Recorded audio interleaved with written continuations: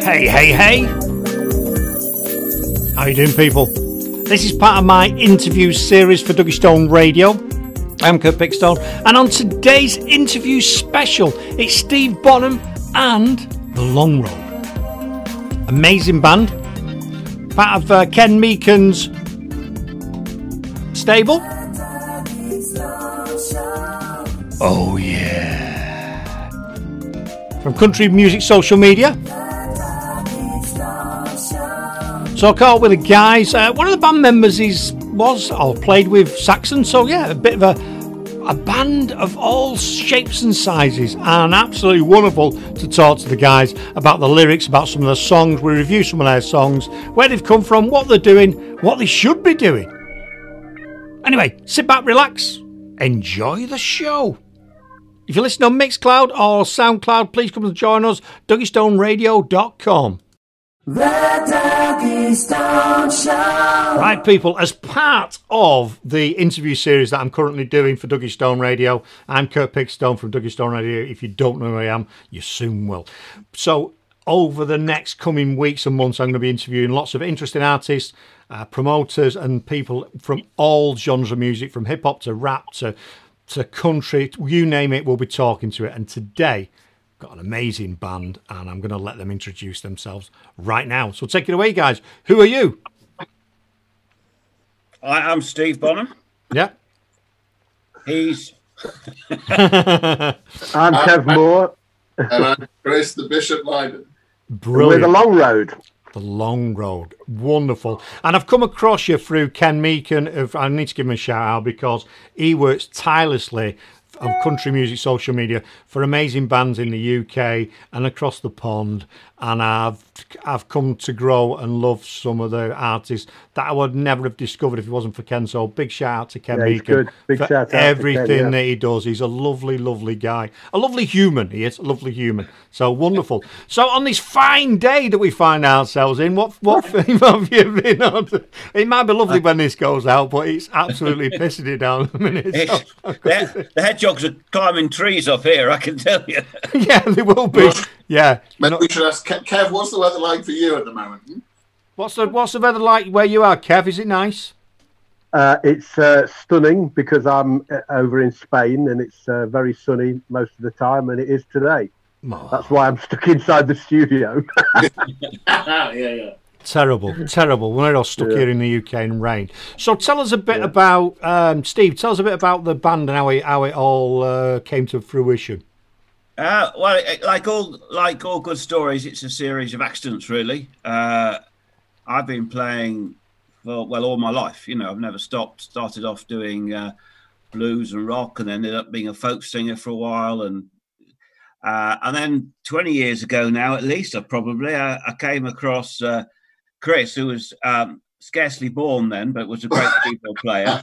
And we've just done loads of stuff for ages. We have this, and then magically 5 or 6 years ago, I bumped into my old mate from school, Kev. Kev was, when we were all kids, he was the one who actually knew what he was doing. So quite rightly, he disappeared quite quickly off the scene and played with Saxon and Christie and Danish heavy metal bands and anyone you like to name. So we all just sort of reunited by accident, I think, about 6 or 7 years ago, and we just worked really well in the studio and really well live. It's been an absolute blast. So these two are the proper musicians.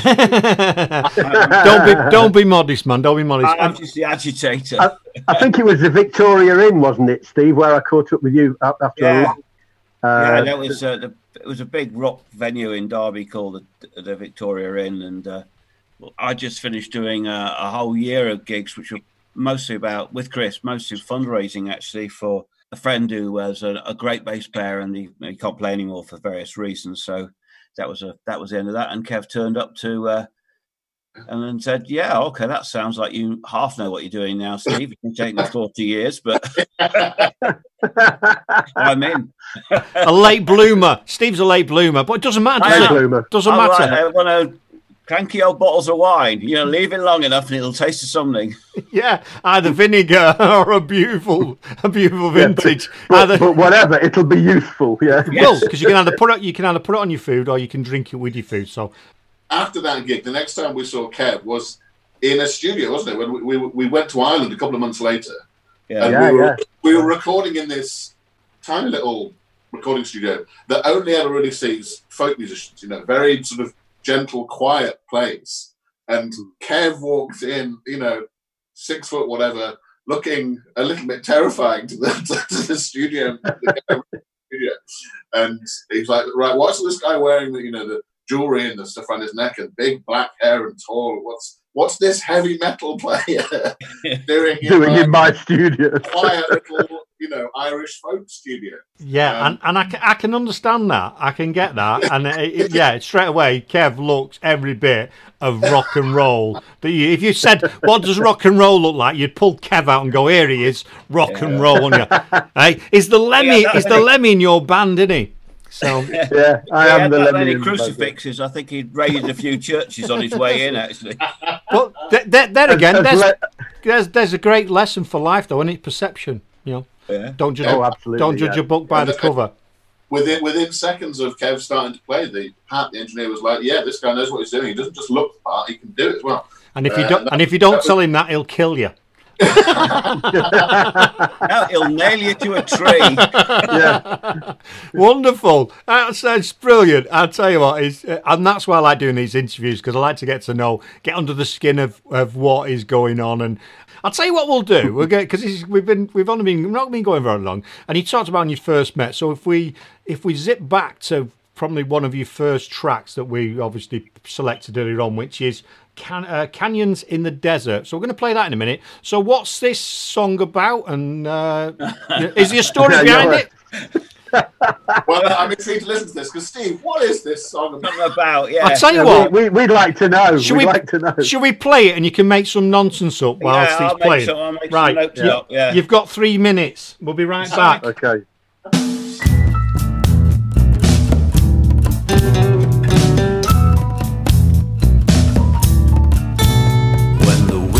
Is howling outside your door. Friends you can count on, you're not quite so sure. And find you standing on the wrong side of the road. Girl, put down your heavy load.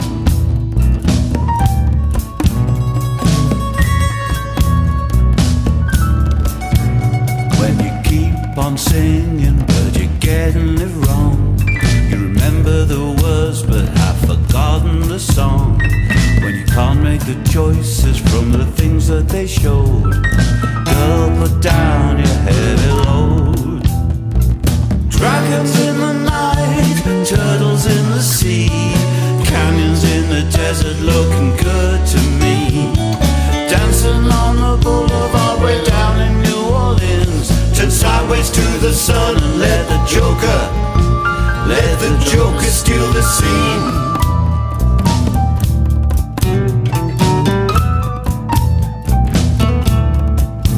When there's too much that's playing inside of your head, late night confusion going on in your bed. It's time to move out, a time to reload. Girl, put down your heavy load. Dragons in the night, turtles in the sea, canyons in the desert looking good to me. Dancing on the boulevard way down in New Orleans. Turn sideways to the sun and let the Joker steal the scene.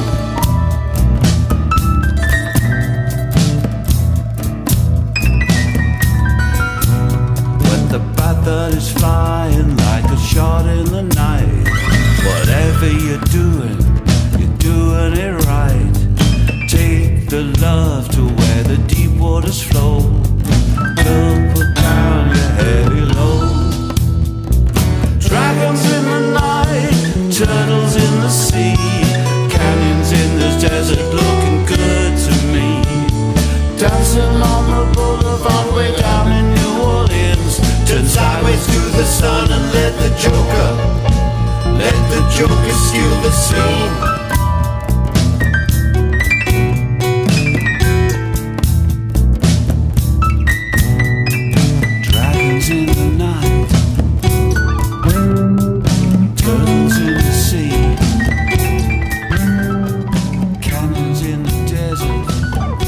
cracker.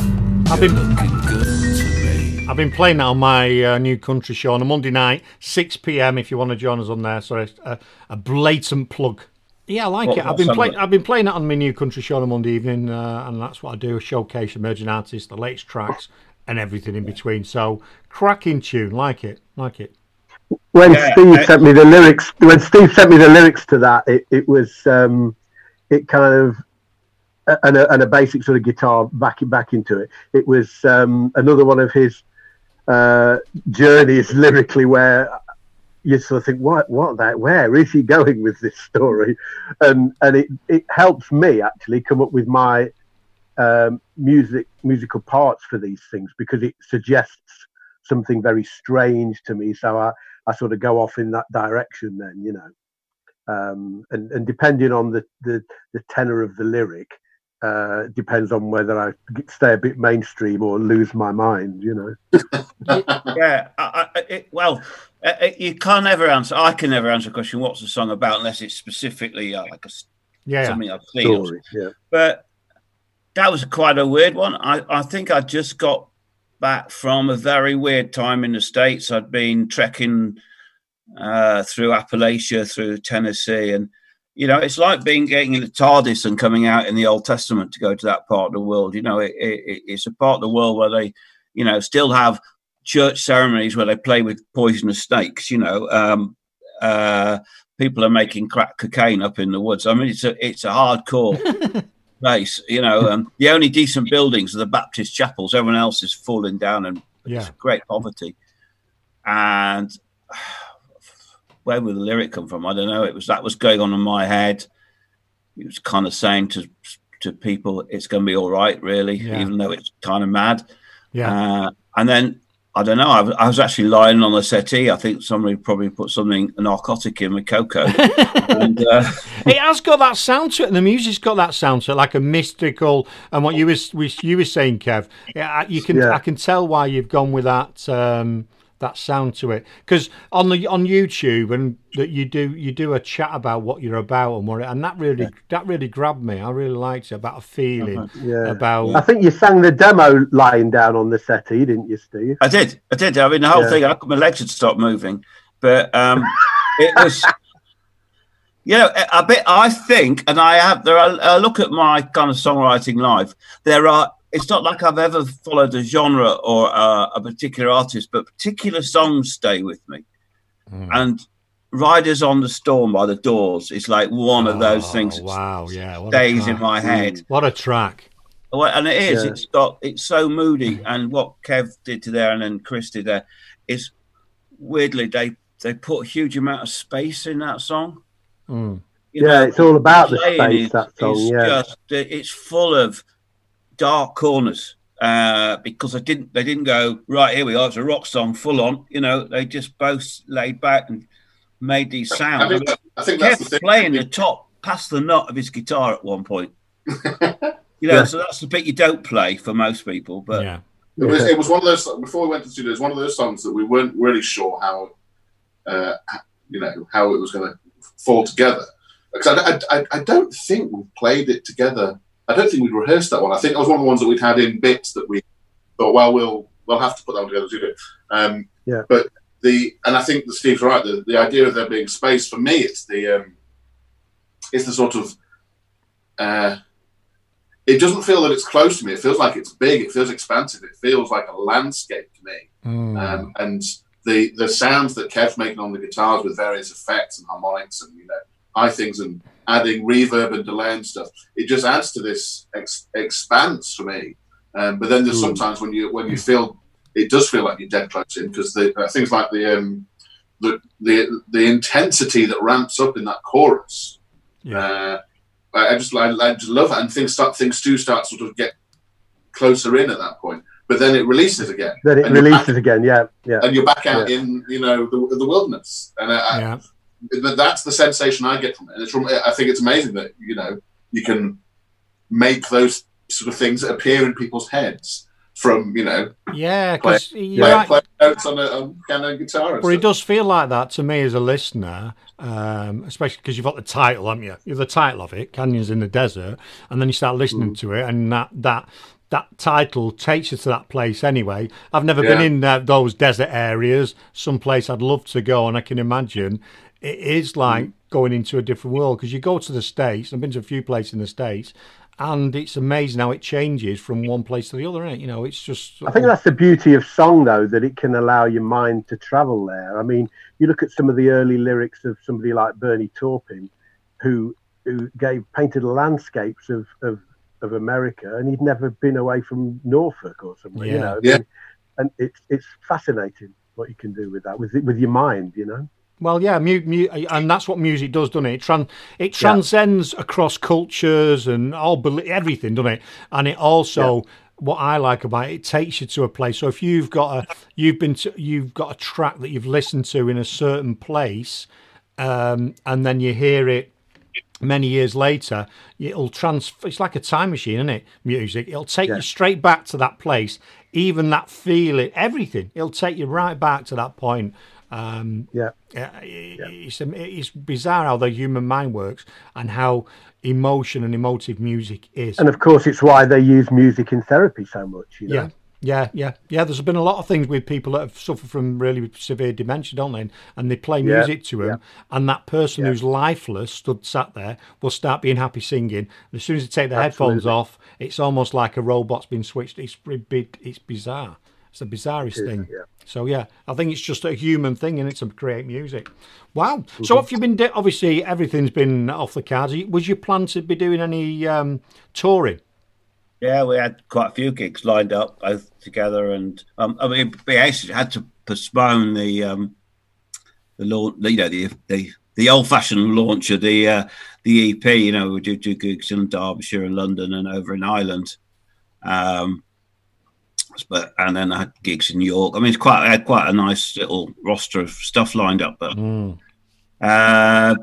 taking a risk. I mean, we just confirmed that we're going to play in Dublin, which will be our debut over there, which is I'm really looking forward to in September. You know, the fate's willing, because at the moment that's pretty opened up there, and they are doing the gigs again from mid-August, and hopefully we can tie one in. You know, things willing again, you know, inshallah, we could tie one in London and one up here in Derbyshire, and at least do 3 and play live. You know? Yeah, I get that. It's hard. This is, I mean, for all of us. I think all 3 of us have now been in one place longer than we've been for 20 odd years. I've not used to sitting in my house I was working out, it's the longest I've not done a show since I was 10 years old. Wow. Well, that's that's scary. That is scary, especially when you know how old I am. Well, we won't even go there, Kev. We won't even go there. Don't go there, mate. Won't even go there. So, I mean, obviously, we're talking about your band, but you're quite an interesting character because of your background, and that obviously wasn't really aware of your previous background before Steve mentioned it and said it before. But playing with people like Saxon, that's I bet that was more. I've had a more rock and roll, wasn't it? Varied career, I've been a long time friend of Graham Oliver, the guitarist from the original lineup, and I played on his solo album, and in fact we featured a track on our recent podcast that I co-wrote with him and, believe it or not, Jimi Hendrix. Right. It was a bit of a name drop there. I know it sounds bizarre, but it's true. And I've had an interesting, very broad palette for my musical career, and I love that, and I hope it also brings that's what I can bring to the table with the Long Road, because that the sort of genre is something I hadn't really worked in before, and I think that the reason it works with the Long Road is that Steve and Chris and I all bring 3 distinctly different flavors to the pot. As Steve often refers to it as a gumbo, you know, it's a bit like that with us. Yes, and I've heard him say that. It's one, and you're right, and those different flavours and those different things, that recipe, putting it together, because the sound is different, isn't it? You're not playing, and that's what I like the genre of country music, as well as some of the other genres. It's diverse, isn't it? It's not just one thing. It's not just. It is. There's a lot of treasures in under that label, you know. There really is. Yeah. Well, I'll tell you what we'll do. We'll have another track, and then we'll have a chat. We'll have a little chat, more chat with Chris, and then we'll get back to a general one. So, if people go and find you, people can find you on Spotify and all the usual places, YouTube, and one of your most successful track on Spotify is the Ballad of Dwayne and Billy Marie. Is it? Is that one? That's the one. The one. So, I'll tell you what. We're going to spin that record, as it were.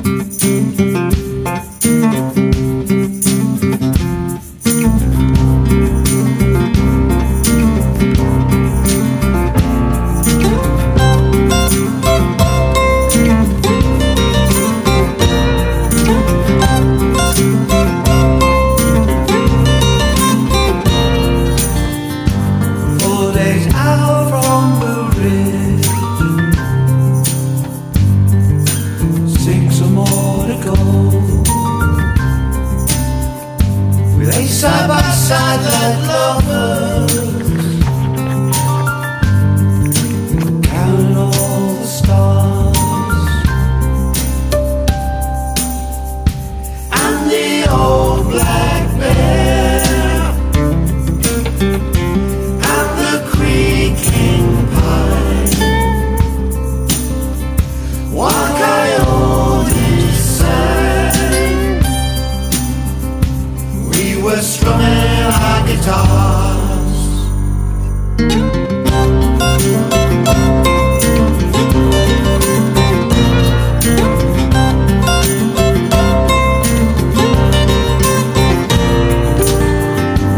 Carved upon the white oak that had fallen to the floor, where the embers there still linger. Dwayne had written about his love. He left no mark, but only this. So we gathered yarn to spin and watched the moon arising through the branches high above. And the old black bear and the creaking pine, what coyote sang, we were strumming our guitars. How did they come here? Were they rambling just like us? Or had they run from heaven's door, or from the gates of hell? My sweet friend simply said, a voice that's in the wilderness summoned them to keep a heartbreak's broken spell.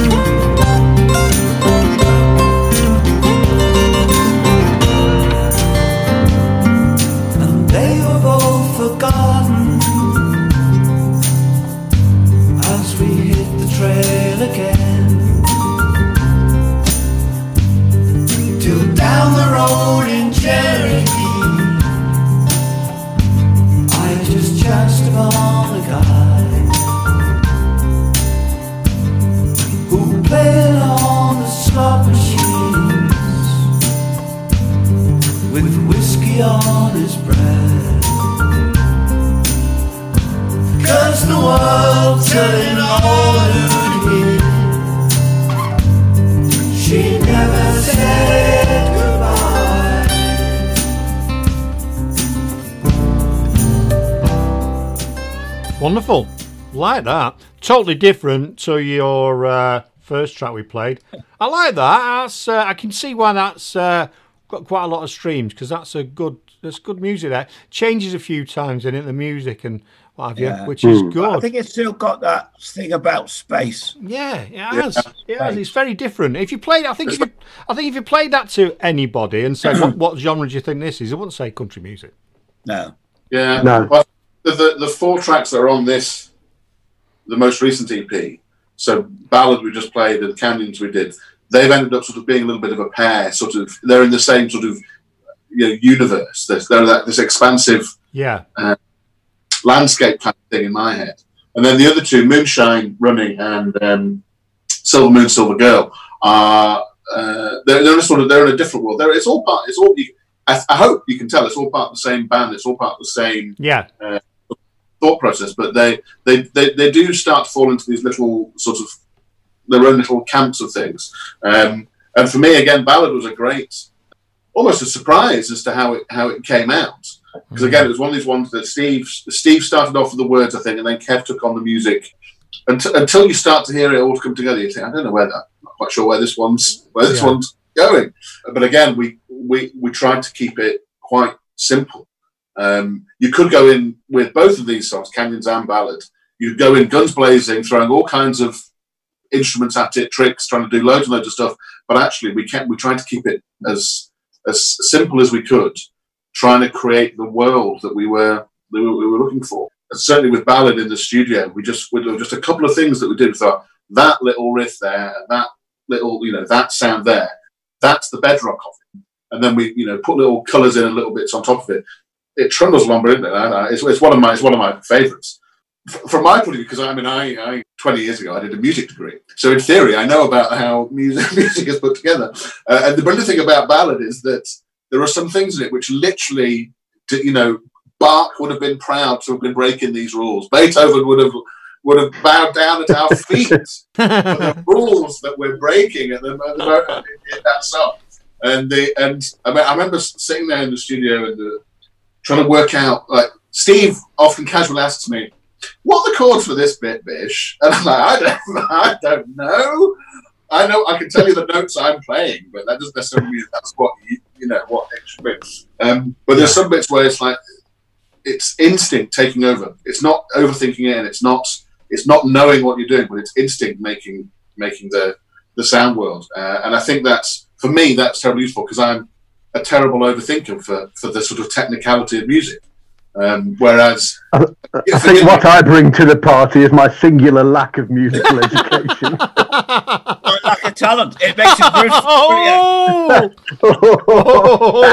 Oh. It's obviously freeing to not know what you're doing, isn't it, Steve? Yeah, absolutely. And I think, again, that's one of the things. One of the reasons I think that we three work quite well together is because we bring different musical sort of backgrounds, but also sort of technical backgrounds as well. That we understand different things about how things work. And Steve is very instinctive in how he creates music. I'm a bit more methodical and technical, and Kev is somewhere in the middle. I think Kev brings in both sides of it, and it means that we get these weird little gems sometimes. I think it's brilliant. I love it. Yeah, so no, I like it too. And you're right, and you do need that in a successful team, band or whatever. You need those different things, don't you? You need a bit of crazy. You need the stability. You need the thinker. You need you need all that thrown together, and that's when it works, doesn't it? And often, like you explaining that, what you're talking about, that song, keeping it simple. I think all too often in business and in music, people think they've got to throw everything at it. It's a bit like if you go to these meetings and they have a PowerPoint presentation and someone has all the swooshes and the sounds of them, and stop! So we don't need all that. Yeah. Just give us the essence of your message and a few little tricks on top. We're happy with that. And I like the way you said the bedrock and the language you're using fits the track, and then your little colours. So you obviously, I was envisaging then the canyon and you putting little cactus and little things on the road. I can see a long road now with all this stuff. I think the heart of what we're trying to do, Kev said it in the last in a video or something, is we're in the business of reimagining country music, Americana, isn't a rule book. Or didn't start off a rule book. It started off a bunch of people living in a hut or wherever, grabbing an instrument they happen to have, which thank God was a guitar slightly more often than a banjo, and making the music out of where they came from and what it was all about. And I think we consciously want to kind of skip back to that bit.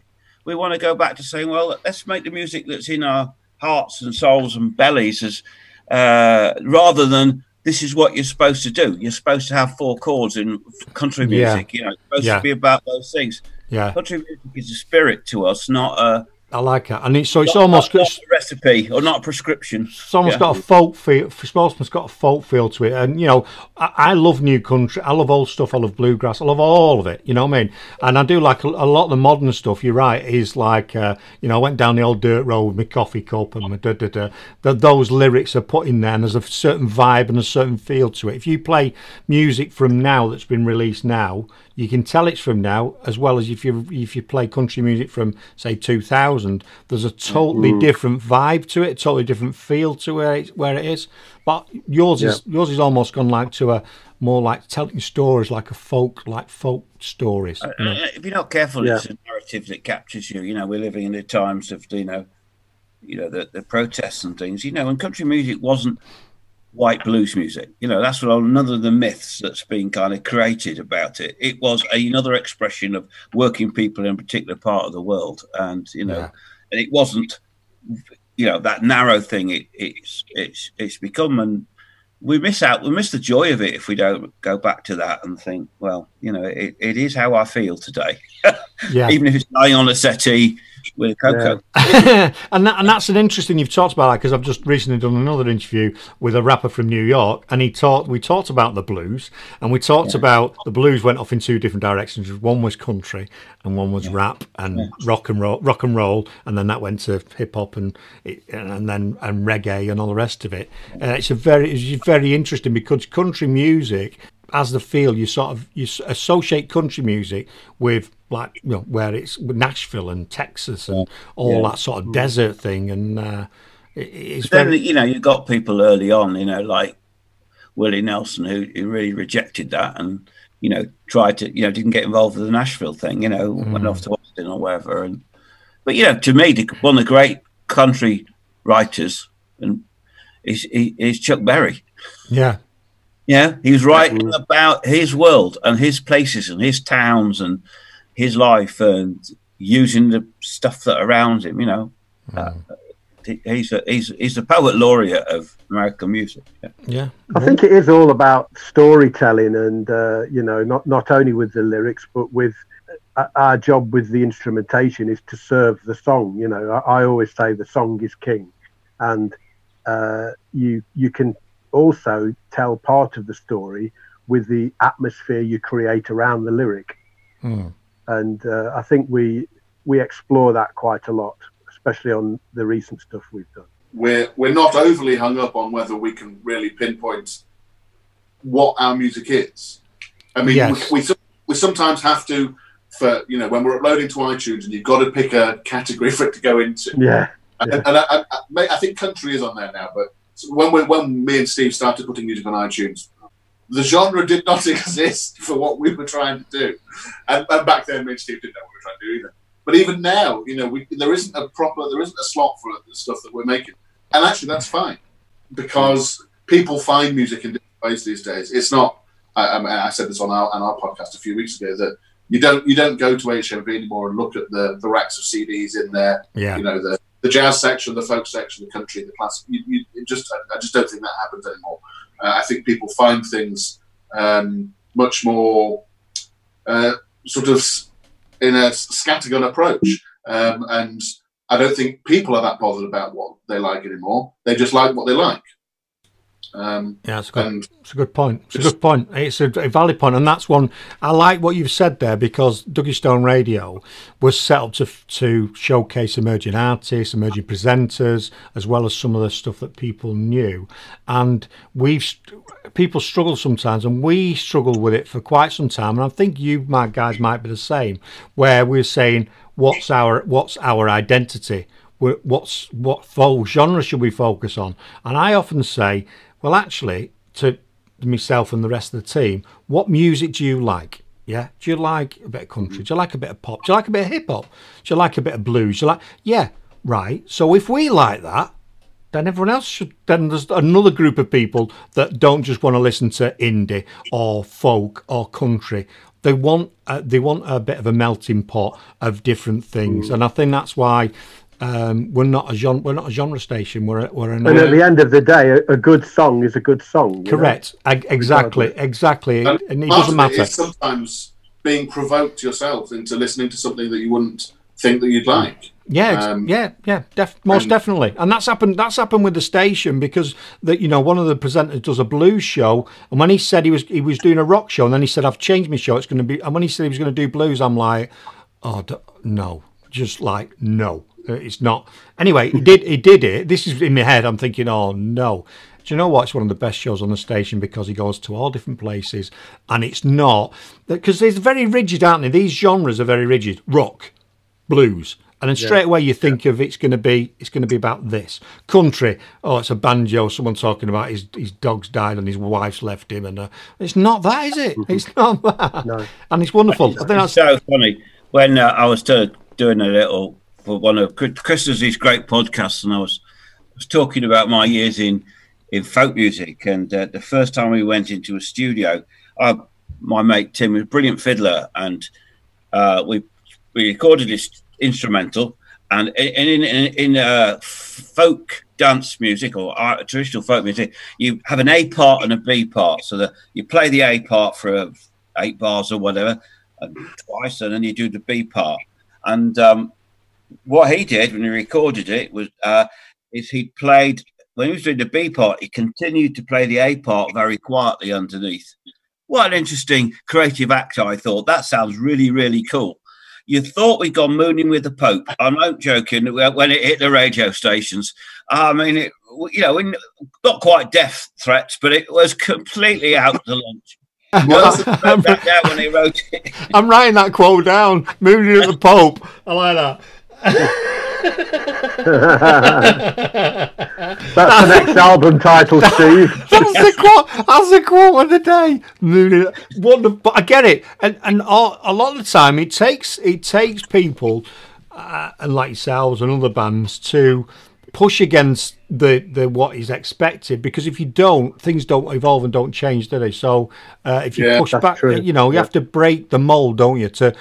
Otherwise, we'd still be listening to big band sounds, wouldn't we? If people hadn't gone and made rock and roll or whatever, we'd still be listening to. And the rules are just weird things. I mean, I was having in discussion with the BBC last week because they don't play our music very much. And, more fool them. And they said, well, it's too long. Our tracks tend to be 4+ minutes. Yeah. We don't play stuff, and I get the argument, we don't play stuff much over 3 minutes. I thought we'd broken that rule back with Bohemian Rhapsody and John Miles' Music or wherever it was. I thought we'd broken that rule, but quietly it's been reinstated. Don't play stuff to the BBC because of their schedules and things. There's more than 3 minutes, which rules out most of our songs. Well, that is absolutely bonkers, isn't it? That might be a fob you off story, but that's bonkers because, and that proves it's not about the music; it's about what the message and the presenters, isn't it? I played. Yes, I do some shows, and we'll play a 9-minute track and just let it rock. Yeah. You know what I mean? Because that is the track. So what? It's not filler. That was what the artists, wanted to do. Sometimes we cut them down, we'll play it and cut it down. But I think that's a ludicrous way of looking at 3 minutes. Yeah, but it's funny, these rules keep coming back all the time. No. And it's like Chris was saying, there are musical rules, which fortunately I have managed to live my entire life in complete ignorance of. All I know is I've done something wrong is when Chris raises one of his eyebrows. I always like the quote from Andy Partridge of XTC when he was asked to describe their music, and he said, "We look for those dark, dirty corners of your guitar where people don't go, and we go there." That's quite powerful, isn't it? That is quite powerful. It is, yeah. And they were a great band, quoting MXTC. They were very different, weren't they? They were brilliant. Yeah. Love them. I do.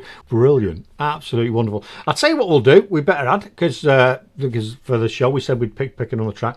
We've got another one of yours, which is called Wrapped Up in You. Yeah? So we'll have a little listen to this. I'll put the needle on the record, as it were. I laid down my gun, my long day was done. I was looking to lighten the load. Stopped rolling dice, I'd learned to think twice. I said goodbye to the road. Wrapped up in you, wrapped up in you, wrapped up in you, wrapped up in you. When you came into view, it was all I could do to stand up and open the gate. Something I would find would do things to my mind. Gave up all resistance to my fate. Wrapped up in you, wrapped up in you, wrapped up in you, wrapped up in you.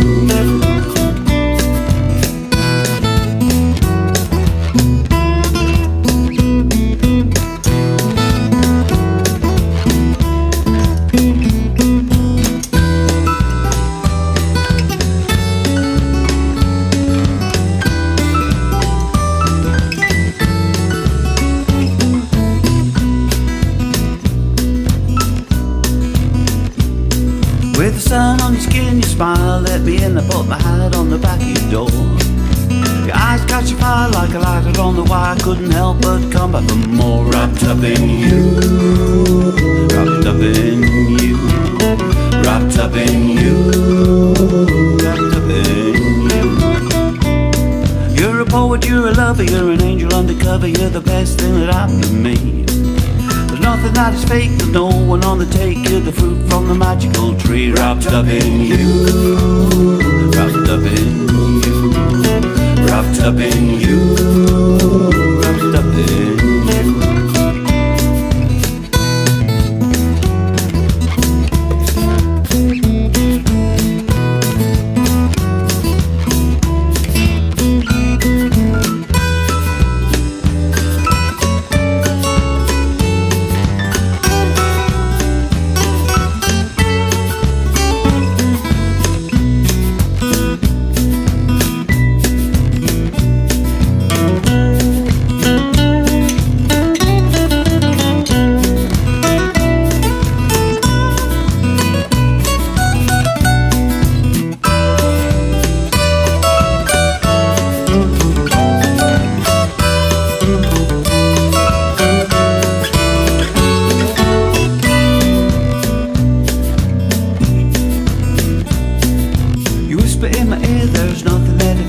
Surrender to a night of bliss.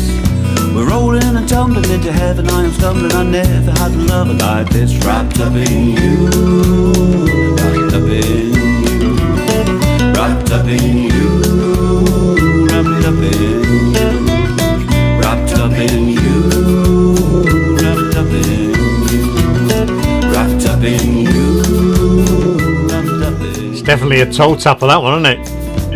I like that. That's really cool. I know it's that's popular as well, and I like it where the harmonies come in and that top. You've got you singing, and then you've got the extra level layer on top. It's good that. When he wrote that, when Steve came up with that, I just went single that one.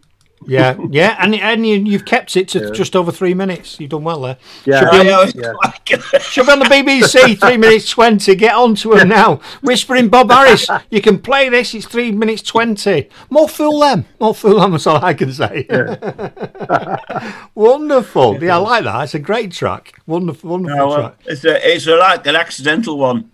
But the harmonies are really exciting. I mean, the harmonies are Chris and Kev. And they snuck them into the sound when I went out one day. I made the mistake of leaving the studio one night. I think I went down to see somebody in London, and I got back. Never leave us unsupervised. They were like naughty schoolboys. They were giggling, and then they played me this track off the Rattlesnake album. And it sounded like, Freddie Mercury and his gang had turned up overnight. It was brilliant. I love it now. Well, and that one out of the tracks that we've played, of the 3 tracks we've played on the show, one you don't have to think about, do you? Does that make sense to me as a listener? Exactly, I don't have to think about that. It's open you, wrapped up in you. I don't have to think about, what's he said there and what's he said there. It's like, brilliant, wrapped up in. I'll bang that on. That's a real good, It's hooky. It's straight away. Wrapped up in that's in my head now. And I'm glad you were Naughty Schoolboys because I do like that. I like what we've done with that. Do because I was sat in my studio here and I was tapping away, my foot was going and I'm going to the beat. It's got that beat that you can really get behind, and sometimes I've said this, I've spoke about this with another artist the other week, that you don't have to think about it. It's just like let's just get it on. It's different. We always there's always a couple of songs like that just come through with us, and they are what they are, and you sort of know instinctively not to do too much with them. They work, Yeah, definitely. Wonderful. I love it. Well, so what's next on these? You've obviously got some other. You're trying to get to do some gigs when everyone can go gigging, and we're all looking forward to going to gigs as well. So, are you working on have you been working on new music while you've been while the current situation's been on? What have you been up to? Yeah, we've done a little bit, haven't we, Steve? Yeah, well, we've got the next 2 EPs recorded. Wow. So the idea is the next one. Well, it's all up in the air now. I don't know. We might have this conversation later on today. The next one's due out in July. So we recorded 15 tracks altogether, which were basically the idea is to release them over a year. Mm-hmm. So the last one, EP Moonshine Energy, that had 4 on, that came out in late April, was it? Yeah. And then the idea was we'd do another in July and one in September, October. So we're still going to do that. I mean, they're all recorded. I'm really excited about them. We've got to go and build some videos. That's because you can't do anything without video. I mean, one learning is you need videos these days to make things work. And so, and I'm lucky because these two guys are actually really good at producing videos. So brilliant. We've got that to do. We're building Chris's podcasts every week, which week Kev and I send our little contributions into. And I do recommend you go and find the last one, because I do think they're all brilliant, but the last one does have probably the rarest Jimi Hendrix song in the world on. Funny, because I'm thinking of things to talk about, and I'll ask you questions. You answered it. You come up with one of my questions. Really was what advice for people that are going into the music industry now, because you guys have obviously been around a while, haven't you? I'm not, you have, you've not been around. Well, put it that way, you've not just started, have you? A couple of years ago, you've been around more than a decade, yeah.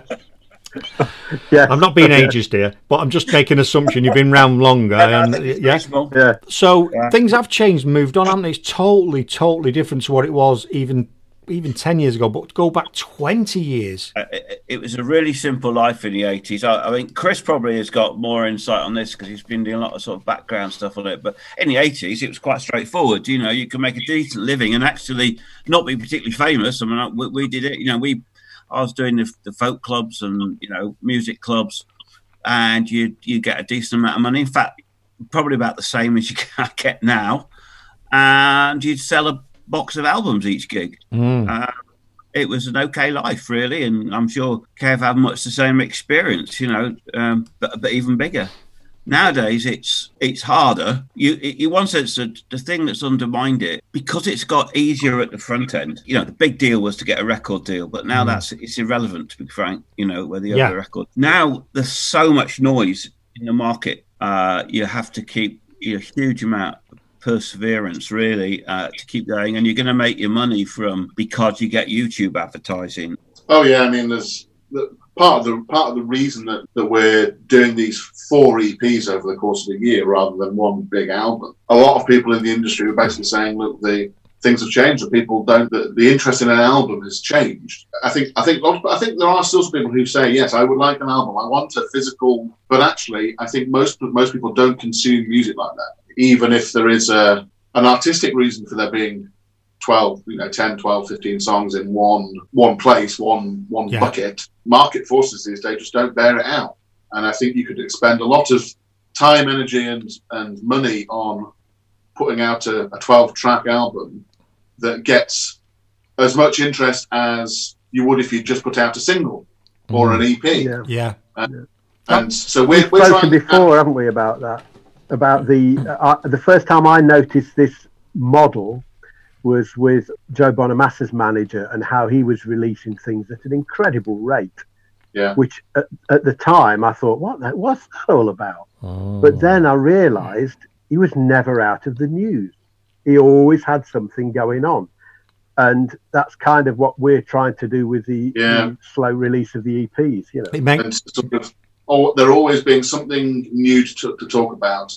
And it actually helps our focus as well, because rather than thinking, okay, we've got one product with 12 little sub things, right now we've got one product with 4 little sublines. And we can and we can spend a couple of weeks on each song or whatever, and actually it sort of helps us to divvy up the work in our own heads in a way. Over the course of the year, we'll have, well, from October last year through to October this year, we'll have 4 EPs, 15 brand new songs released, and we'll have hopefully have been in people's consciousnesses pretty consistently throughout that whole year, rather than a big peak, which we could have had back in March or whatever, or April, releasing a big, 12-track album. So we're trying it and we'll see what happens, and we'll just, we'll see.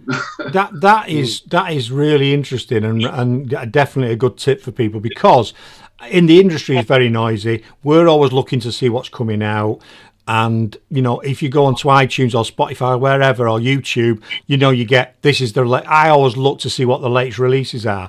Eddie does a show with the latest tracks that have been released. Now, if you released the album in October, you would fall off our radar. But if you release another EP next month, because I'm following you, say on Spotify or iTunes, it'll go, boom, one of your favourite artists has released some new. So I just imagine with the advent of the virus, if we'd released the album, your tour gets stopped and you've got nothing else to say, Yeah, it's good. You can't go out and gig it. Well, I was going to loads of events that various people in the industry were putting on.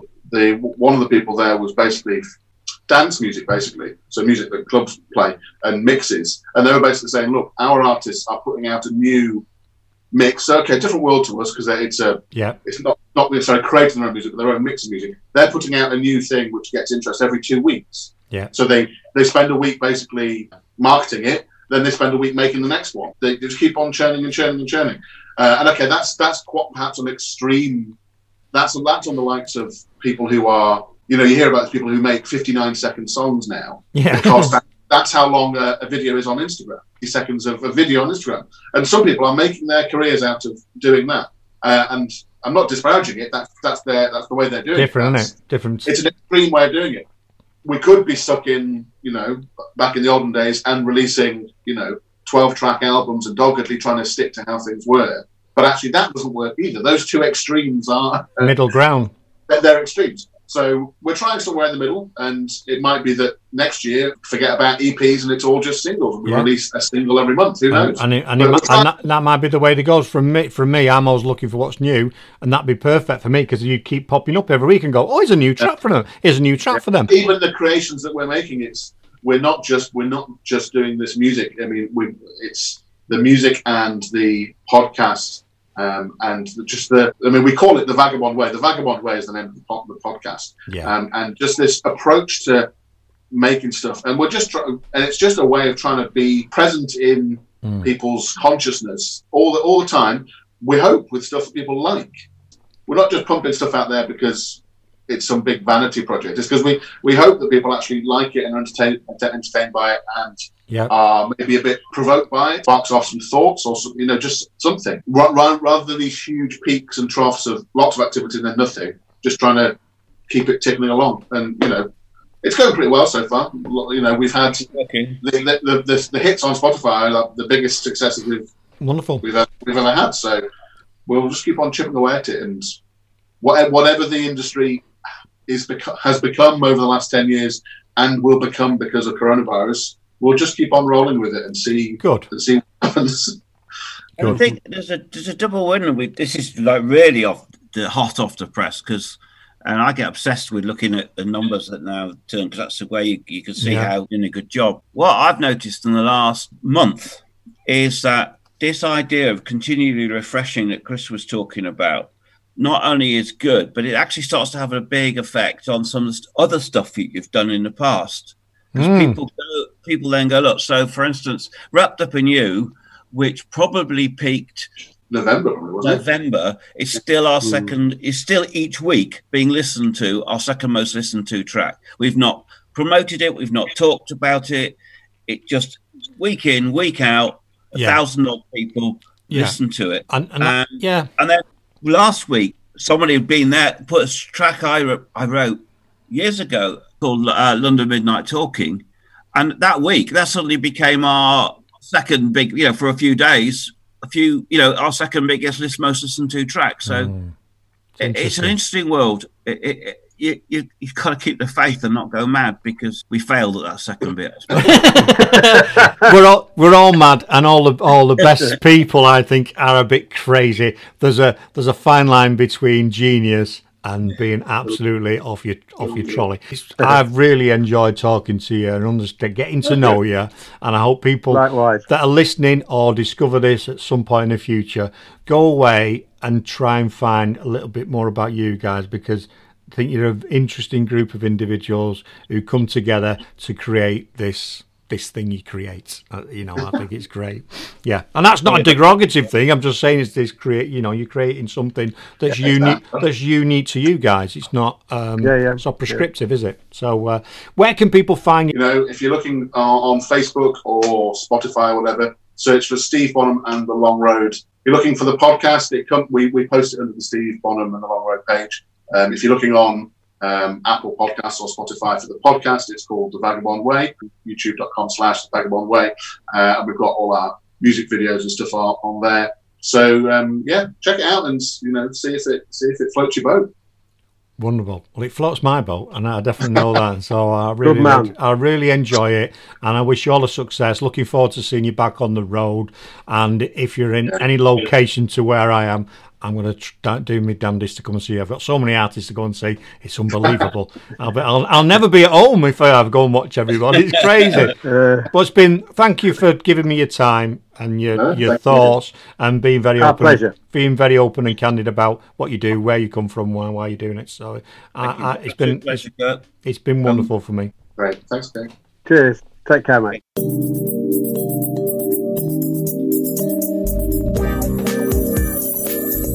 Another interview done. That was Steve Bonham and The Long Road. That was a great interview. Really nice to speak to him. There will be a video that accompanies this. If you go to DougieStoneRadio.com, there should be a blog on there with all the information and this audio as well. You've been listening to... Oh yeah. This has been recorded for Dougie Stone Radio. If you don't listen on SoundCloud, please subscribe, or why not hop over to DougieStoneRadio.com or say, Alexa, open internet radio. Also, go and check out Ken Meakin's page, which is Country Music Social Media. He showcases amazing artists like Steve Bonham and The Long Road. Until next time, stay safe. See ya. The Dougie Stone Show. Enjoyable and relationship-driven business networking from B2B Networking Events. Feeling alone and frustrated with the current business climate? Looking to grow your local and national business connections? At B2B Networking Online, we understand how important it is to stay connected and have vowed that nobody should feel alone in these challenging times. To join B2B Networking Online, visit www.b2bnetworkingevents.com and sign up for a free week's trial, or call 0333 344 9044.